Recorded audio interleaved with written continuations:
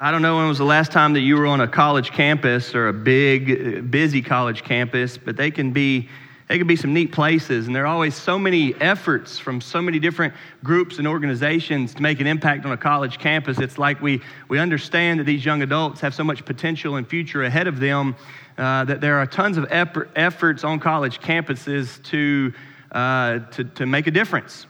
I saw a story one time about a group of people that went to the center of the college campus, and they were giving out handouts.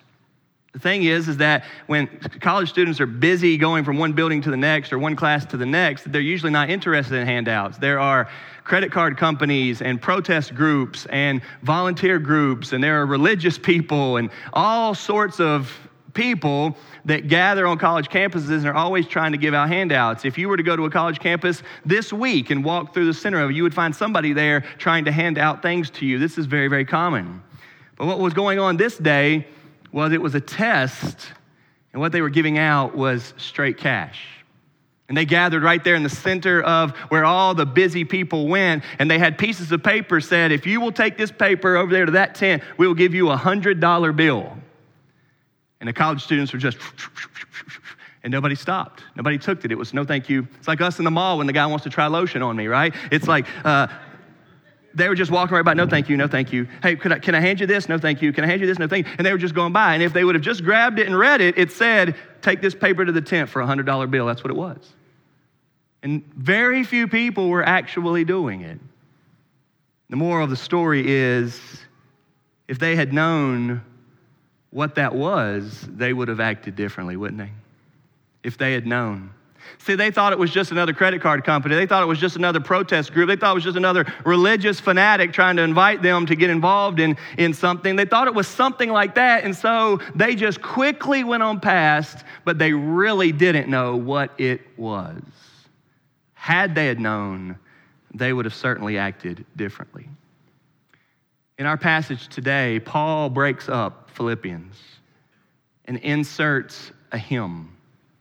Philippians 2, 5 through 11 is called the Christ hymn. It is the best passage in the whole Bible on the humility of Christ, on the humanity of Christ, that Jesus humbled himself and became a man. This is the best passage in the whole Bible about that. Now, in English, through translation, you can't really tell that this is a song, but I assure you this is a song. And most people even think that Paul probably didn't write it. It's a song that the church knew, that they were familiar with a little bit, and he has just inserted it right here. If you were to read this in the original language of Greek, you would recognize right away that this is different. It's offset. It's written differently, that this is not from Paul writing the letter. Paul knew it. It is from Paul, but he inserted this hymn into the letter, and that's fascinating because he's already been talking about suffering. He's already been talking about striving side by side for the faith of the gospel. He's been talking about humility, right?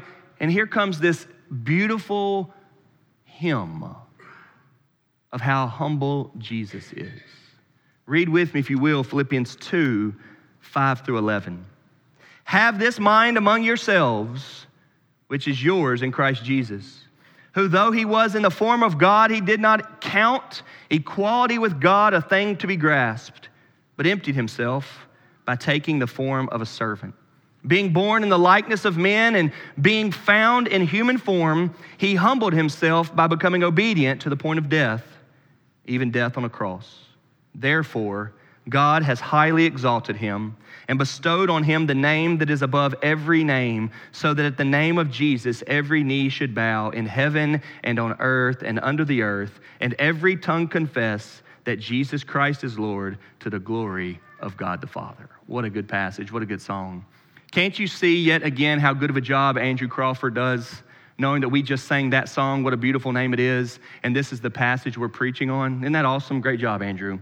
That's good music leadership. He didn't think, what songs we're going to sing today where they think I'm great? What songs we're going to sing today that everybody loves? What songs can we sing today that present the truth of the Word of God? I didn't tell him that. He did that on his own. That's excellent leadership right there from Andrew. This passage, for me to read a song, Philippians 2, 5 through 11. Now is a good time for me to remind you all that the Bible teaches for us and shows us that what you believe affects how you live. Your living is very closely connected to your beliefs. Not just for religious people, not just for Christian people, but for everybody. What you believe about God changes the way you act and live. Today's passage is a good one for us to see what we believe specifically about Jesus. Number one today, Jesus is God. Number one, Jesus is God. You need to know this, and you need to believe this. Jesus is God. Right here, we have the example to the church in Philippi that they are to have the same mind, the same attitude, the same outlook, the same disposition, the same focus, the same perspective in life as Jesus does. And then from verse 5, he gives us the example of what Jesus' mindset was. And he's going to speak to his humility. But in order for us to really grasp how humble Jesus is, you have to understand that he is God. And that's where he goes here. Look at verse 6. Who, though he was in the form of God. That is not saying the shape of God. That word form there is speaking to the substance of God. The very thing that God is, Jesus is. What we know God to be, Jesus is. The fullness of God is inside of Jesus. Jesus is God. He is the second person of the Trinity. We are a people that believe in the Trinity. We believe that God is one person and God exists. We believe that there's one God, and God exists in three persons. He is the Father, He is the Son, and He is the Holy Spirit. All right? And we believe that. And we believe that all three of those are the one God. They are equal. They are one and the same. Okay?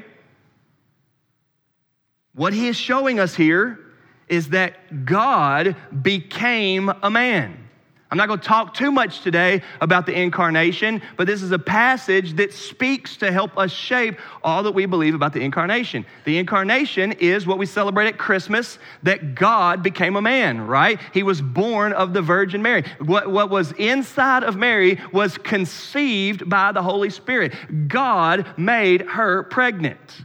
God took on flesh. This is what the Bible teaches. Of course, this is supernatural. Of course, this is spiritual. We are believers in God and His truth and His miraculous, glorious, divine ways. We are.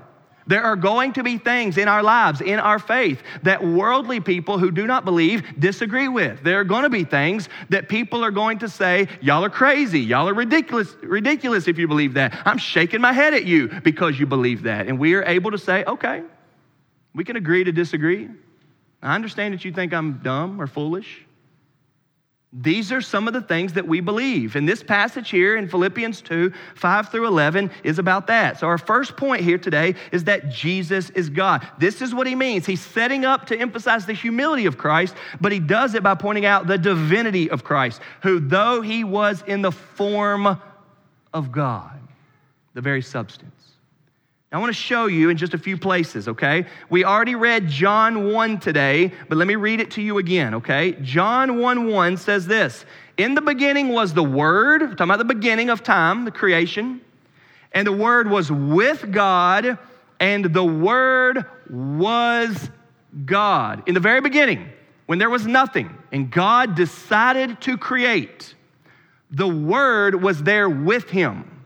Later on in verse 14, it tells us, and the Word became flesh and dwelt among us, and we have seen His glory as of the only Son from the Father, full of grace and truth. The Bible teaches us that the living Word, the incarnate Word, the eternal Word is Christ. And in verse 1, what John is saying as he begins his gospel is the Apostle John is wanting you and I to know that Jesus is God. The Word is God. The Son is God. He was there with God in the beginning. This is what John wants us to understand. We know this because John then goes on throughout his whole gospel and keeps emphasizing more and more that Jesus is God. It is in John where Jesus is quoted to have said, I and the Father are one. John chapter 10. It is in John where Jesus says, before Abraham was, I am. And you know that God told the people, God told Moses in the book of Exodus that his name is I am. And Jesus says before Abraham was, which was hundreds of years ago, I am. John is teaching us through and through that Jesus is God. Okay, well, let me show you another passage in Colossians. It's the book right after Philippians. For me, it's literally just one page over, and I'm at Colossians 1. This is Paul writing to a different church. He's wanting them also to understand that Jesus is God. In Colossians chapter 1, he writes in verse 15, He is the image of the invisible God. So what he's teaching us there is that you cannot see God, but God became a man so that we could see God. To see Christ is to see God. Now, we don't have Christ here anymore because he has already ascended and gone back to God. But what the Bible is teaching us here is that when somebody sees Christ, we have seen God. The firstborn of all creation, verse 16. For by him, look at this, all things were created. Jesus is the creator, he's teaching. In heaven and on earth, visible and invisible, whether thrones or dominions or rulers or authorities, all things were created through him and for him. Does everybody see that? Jesus is the creator who created everything for himself, it says here. Verse 17, and he is before all things, and in him all things hold together. And he is the head of the body, the church, Jesus is. He is the beginning. He is the firstborn from the dead, that in everything he might be preeminent. Look at verse 19. For in him all the fullness of God was pleased to dwell. Inside of Christ, you have all that there is in God. And through him, to reconcile to himself all things, whether on earth or in heaven, making peace by the blood of his cross. Jesus is God. He is divine. You need to believe that. I know it is very common for people these days to be lazy in their thinking. And so we say, I don't really know about that, or it's not that big of a deal. I just know that I believe something. Let me encourage you. I'm okay with you being lazy sometimes, but do not be lazy on what you believe specifically about Jesus. Believe this book. Believe that he is God. He is divine. He was in the beginning with God. All things were created through him. He made peace with the world and with sinners through the blood of his cross. He, as Philippians 2 says right here, verse 6, was in the form of God, the very substance of God. Jesus is God. Number 2, though, Jesus is man. And this is really where Philippians 2, 5 through 11 is taking us. Jesus is man. He is a human. Look what he says. Though he was in the form of God, he did not count equality with God a thing to be grasped, but he emptied himself by taking the form of a servant, being born in the likeness of men, and being found in human form, he humbled himself by becoming obedient. Being found in human form. Jesus, who is God and God's Son, is also Jesus, the man. He is truly the God-man. When God made Mary pregnant and she gave birth to Jesus, we had here on earth God in human form. And we know a little bit about that, right? There's a little baby with them. We've got a few passages about him being a baby. Y'all are familiar with those. We read them all at Christmas. And then there is one single story about him as a 12-year-old, right, where he gets lost. And then we know nothing else about him until he began his ministry at roughly age 30, right? And then we have 3 years of a whole lot of stuff reported to us about Jesus. Not only in this book, but there are lots of other books that talk about Jesus as well. And then we know that Jesus was a real person. Now there we can talk about how he got tired at times, he got hungry at times, he cried at times, he felt pain at times. There are lots of ways that we can see that he is a person. And what Paul is pointing out here, this song is pointing out here to us, is that we see the humanity of Jesus in his humility. This passage is really on the humility of Christ. He did not think that he should be acting as a man like God, although he was God. He did not count, he did not regard being equal to God as a man as something that he should do. So he emptied himself. He made himself nothing. He denied himself. He submitted to the will of his Father. He emptied himself and became a servant. He was a servant to all. Isaiah describes him over and over again as the serving servant. To know Jesus is to know a man who was constantly putting himself in position to serve. He washed feet. He fed people. He cared for the sick. He loved kids. As a busy man, he took time for people, right? Well, you see this when you study Jesus. He truly was a servant. We don't see pride in Jesus. We see humility. He humbled himself, was born in the likeness of man. I want to read you another passage. This is one that you should be familiar with, but I want to read it to you in light of this. This is Isaiah 53. You don't have to turn there, you can just listen. This is Isaiah describing what this suffering servant would be like because he had not come yet. Remember, Isaiah is an Old Testament prophet. He is speaking to what God's Savior would be like. Isaiah 53, verse 2. For he grew up before him like a young plant and like a root out of dry ground. He had no form or majesty that we should look at him, and no beauty that we should desire him. He was despised and rejected by men, a man of sorrows and acquainted with grief, and as one from whom men hide their faces. He was despised, and we esteemed him not. Surely he has borne our griefs and carried our sorrows. Yet we esteemed him stricken, smitten by God, and afflicted. But he was pierced for our transgressions. He was crushed for our iniquities. Upon him was the chastisement that brought us peace, and with his wounds we are healed. This is a description of Jesus, a prophecy of what the coming one would be like, and it's him. Anybody who reads that passage would say, wow, that's unfortunate. That's not good. That's lowly. That's humble. And you're right, it is. That's Jesus. Jesus is the most humble person there has ever been. When we read about the humility of Christ, we are to be challenged to be a humble people ourselves.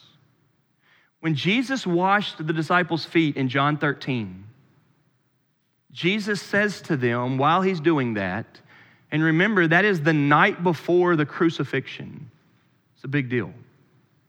And he washes their feet. They protest and say, no, you're not going to wash our feet. We should be washing your feet. And Jesus says, no, I'm washing your feet. Jesus says to them in that moment, no servant is greater than his master. That's John 13:16. What he's saying to us, when you recognize what Jesus is like, and you know that he is your Lord, King, and Master, you are not greater than him. If he is humble, we should be humble. If he cares, we should care. If he goes this direction, we should go this direction. If he wants the nations to know him, we should want the nations to know him.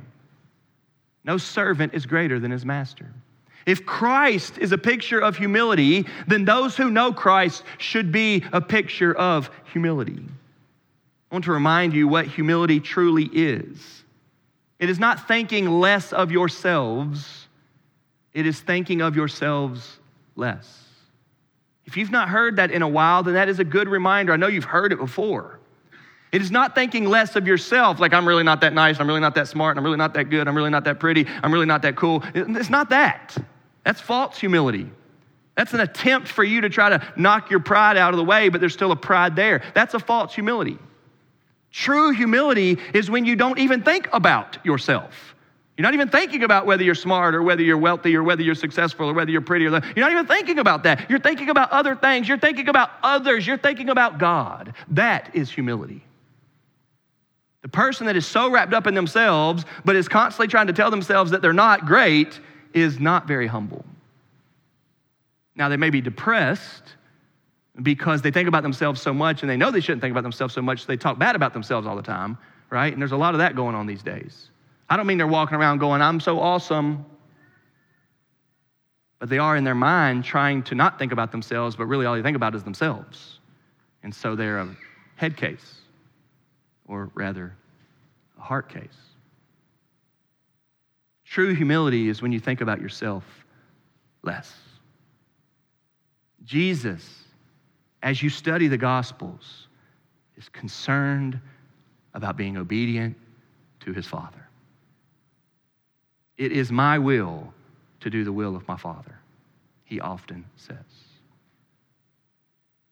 So Jesus is God and Jesus is man. We have humility in this. And so it is a very, very key doctrine or teaching point for us Christians that Jesus is both God and man. Let me read you a few quotes. From R.C. Sproul, it says, all that is in us, as well as all that is in God, is and always will be truly and distinguishably present in the one Christ. All that it means to be human and all that it means to be God is in Jesus. Does everybody understand that? Now that is huge. That is so very important. Throughout the history of the world, there are so many people that do not believe that. That's important. He goes on to say this, the incarnation means that the Son of God has only one person, existing in two natures, and there is nothing lacking from his human nature except only sin. Jesus, the one person, has the two natures of God and man. And we believe that. And in order for us to really understand his humility is to understand how great he is. I've already said that he is the most humble person ever, but he is also the greatest person ever, Jesus is. He was there before there was anything. He's the creator. Remember, Colossians 1 says that he holds all things together. Some pretty big power. Jesus in the Great Commission reminded us that he has all authority in heaven and on earth. That's a lot of authority, right? And yet he does not consider that a thing to be grasped in his humanity, so he emptied himself. There was a time where people did not recognize him and they made fun of him. There was a time where people wrongly accused him. There was a time where people spit in his face. There was a time where people mocked him, right? And he easily could have reminded them, you shouldn't do that to me. But because of his humility and his submitting to the Father's plan, because redemption was so needed, Christ humbled himself and moved faithfully toward the cross. If you look back to Philippians 2, this is what he's saying. Verse 8 says, being found in human form, he humbled himself by becoming obedient. Now I want to stop right there. It's just a little side note because I'm so wrapped up in parenting these days. One of the best pictures of humility is obedience. That's a good word for every one of us. If you can't listen to your boss, your coach, your teacher, your instructor, if you've got the attitude, ain't nobody gonna tell me nothing. Hey, you don't talk to me like, if that's you, check your humility. Can you say yes, sir? I never forget when I was in high school, when I used to try to stop by my dad's work. He worked in a factory. It was loud in there. You had to wear earplugs. It wasn't good for me to stop by. He hated when I stopped by, but I'd like to every once in a while. And my dad was a grown man, 40, 50 years old, something like that. And when his boss spoke to him, I heard my dad say, yes, sir. My dad was 40, 50 years old with a good job, good career, all that. Yes, sir. That's humility right there. That's obedience. Doesn't mean he's weak. Doesn't mean he's soft. He didn't say yes, sir to me when he was talking to me. He didn't say yes, sir when he was, at a restaurant or something like that. But when he's answering to his boss that gives him the orders on what he's supposed to do, yes, sir. Nice little side note for us right now, wherever you're at in life, especially for our young people to understand, Jesus became obedient as a picture of his humility. Obedient to God. If you want to humble yourself under the mighty hand of God, if you want to be more humble, work for obedience. Instead of trying to do what you want to do and live what you think is right and decide what you think is best, humble yourself before God and be obedient to what God says to do. This is true humility. Christ did it as well. But look what it says. How far did he take his obedience? It says, being found in human form, he humbled himself by becoming obedient, look at this, to the point of death, even death on a cross. Number one, Jesus is God. Number two, Jesus is man. Number three, the God-man died for us. Man, this hymn is teaching us something, is it not? You have the key heavy doctrines, the eternal doctrines of what the Bible teaches, of what God wants people to believe, wrapped up in this Christ hymn of Philippians. Many people would say that this is one of the best passages in the entire New Testament, Philippians 2, 5 through 11.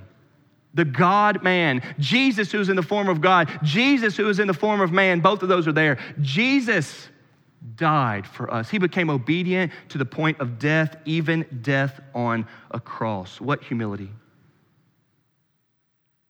Why? Why was he that obedient? Why did he have to take the obedience that far? How long do you ride out faithfulness if you're willing to be faithful? If you've been married 40 years, and it's been a long 40 years, should you give it up the last 10 and still call yourself faithful? If you know what integrity is and word is bond and hey, what you say and keeping your word reflects your character, and if you've been that type of a man or woman for most of your life, when you speak, man, you keep your word and you aim to keep your word, and when you don't keep your word, you're quick to apologize and say, hey, I'm sorry about that. I told you one thing and I didn't stick with it. That's my fault. If your word means something to you and you've lived that way, but since you've lived that way for so long, now you're just going to forget it. Now you become a fake or a phony or a hypocrite or a talker or inconsistent. Are you still considered faithful? No, you're not, and you know that. We could go on and on with what it means to be faithful. And in Christ, the God-man, we have faithful obedience to the point of death, even death on a cross. Because here's why. The world has sinned against God, and we have put ourselves under the curse of God because of our sins. And the only way to escape that, to get out from that, is through God's great love for us, who sent his son to die for us. What we see in this God-man's faithful, humble obedience to his Father is the fulfillment of God's plan to save the world. If you want to be saved, if you want to be forgiven, if you want a clear conscience, if you want eternal life, if you want to go to heaven, you must be thankful for the God-man's humble obedience to the point of death, even death on a cross. That is what he did for you. Jesus, the God-man, died for us. It's a passage on his humility, but we see his humility at peak point because he never quit. And every one of us, myself included, we say, how much longer? How much longer? The other day, I asked one of my kids to empty the dishwasher. That takes all of about 2 minutes, right? And they got the top emptied, top rack, and they moved on to the bottom rack, and they said, can I stop? I thought, man, Jesus finished his obedience. Jesus stayed faithful to the point of death. And it wasn't one of those nice deaths like, man, I'll die for you in a quick bullet. It wasn't one of those nice deaths where you fall asleep and die in your sleep. That's the way everybody wants to go, right? It wasn't that. It was the worst death you can imagine. It was, hey, let's set you right outside of town so everybody can see. Let's strip you naked. Let's beat you raw. And let's nail you to a cross so everybody can laugh at you. And then let's make it take a long time. He was on the cross about 6 hours. Jesus, faithfully, humbly, obedient to the Father's plan because of God's love for you. The God-man, the most glorious being there is, Jesus, became the most humble being there can be for us and gave his life for us. That's what this is teaching. But this passage doesn't end there. Number one, Jesus is God. Number two, Jesus is man. Number three, the God-man died for us. But lastly, he will be worshiped. Verses 6 through 9, look here, 6 through 8, are all about what Jesus did in his humility. Notice this. 6 through 8 is all about what Jesus did in his humility, and we love that, and we are drawn to that, and we admire that, and we study that humility of Christ. But verse 10 tells us what God does now as a response to what Jesus has done. Verse 9, you have therefore, and this is where the passage really looks up. Therefore, God has highly exalted him, right? God has highly exalted him. God has taken his son and placed him on the pedestal of all pedestals. He sits enthroned above creation.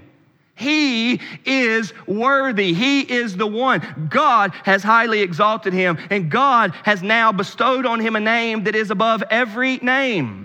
And at that name of Jesus, every knee should bow in heaven and on earth and under the earth, and that every tongue confess that Jesus Christ is Lord to the glory of God the Father. This is going to happen. That is every single knee. The knees that are here now, the knees that are dead and in the grave, the knees that are coming in the future, every single knee and every tongue that's here now, every tongue that's in the grave, every tongue that's in the future, every single tongue will speak, will know, will declare Christ is King. He is Lord. He is glorious.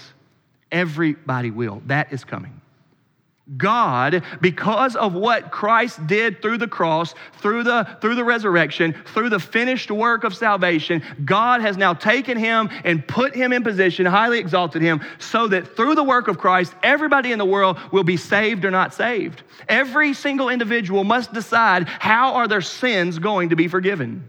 Will you believe that God loves you and forgives you through what Jesus did, through this awesome God-man, and will you trust that? Will you turn to God, or will you not? But what will be very clear at the end, and there is coming an end, there is coming a day, the Bible says, when every individual will know this and will deal with this, either out of the love they have for God or through the judgment where they are shown that the God-man is glorious and loves them.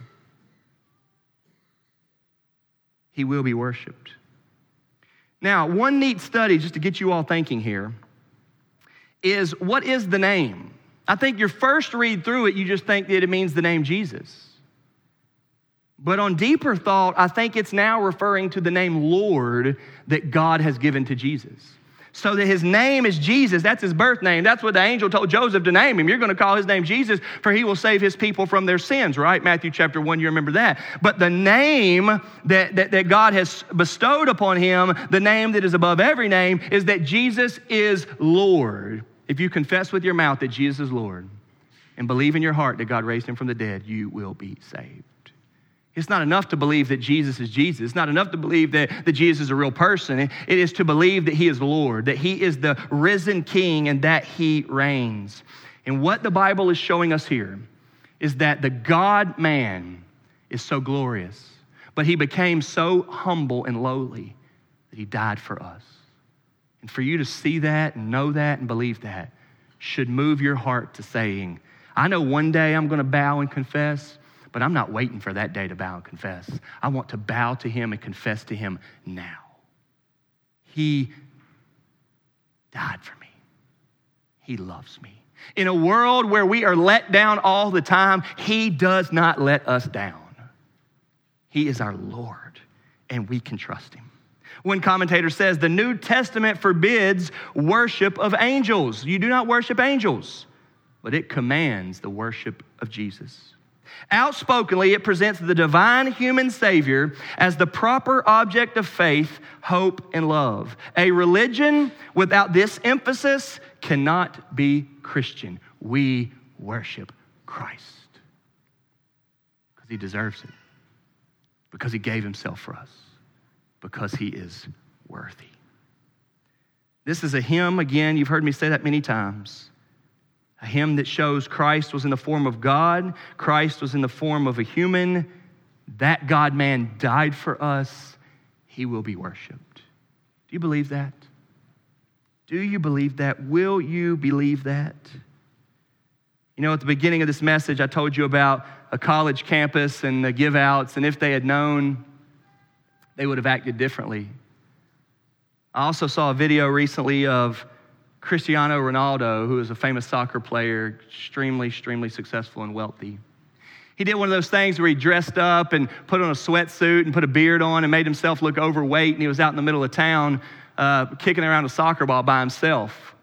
And there were people going crazy all around town, and nobody wanted to play soccer with him. A kid would walk by, and he'd say, "You come play with me." They'd say, "No, thank you." Some other people would come by. Soccer players walk by. He'd say, "Yeah, you want to kick around a little bit?" "No, thank you." Couldn't get anybody to play with. This went on for a good half hour. "No, just come play with me a little bit." And nobody would. So then he started taking off the clothes, and taking off the weight, and he took off the mask.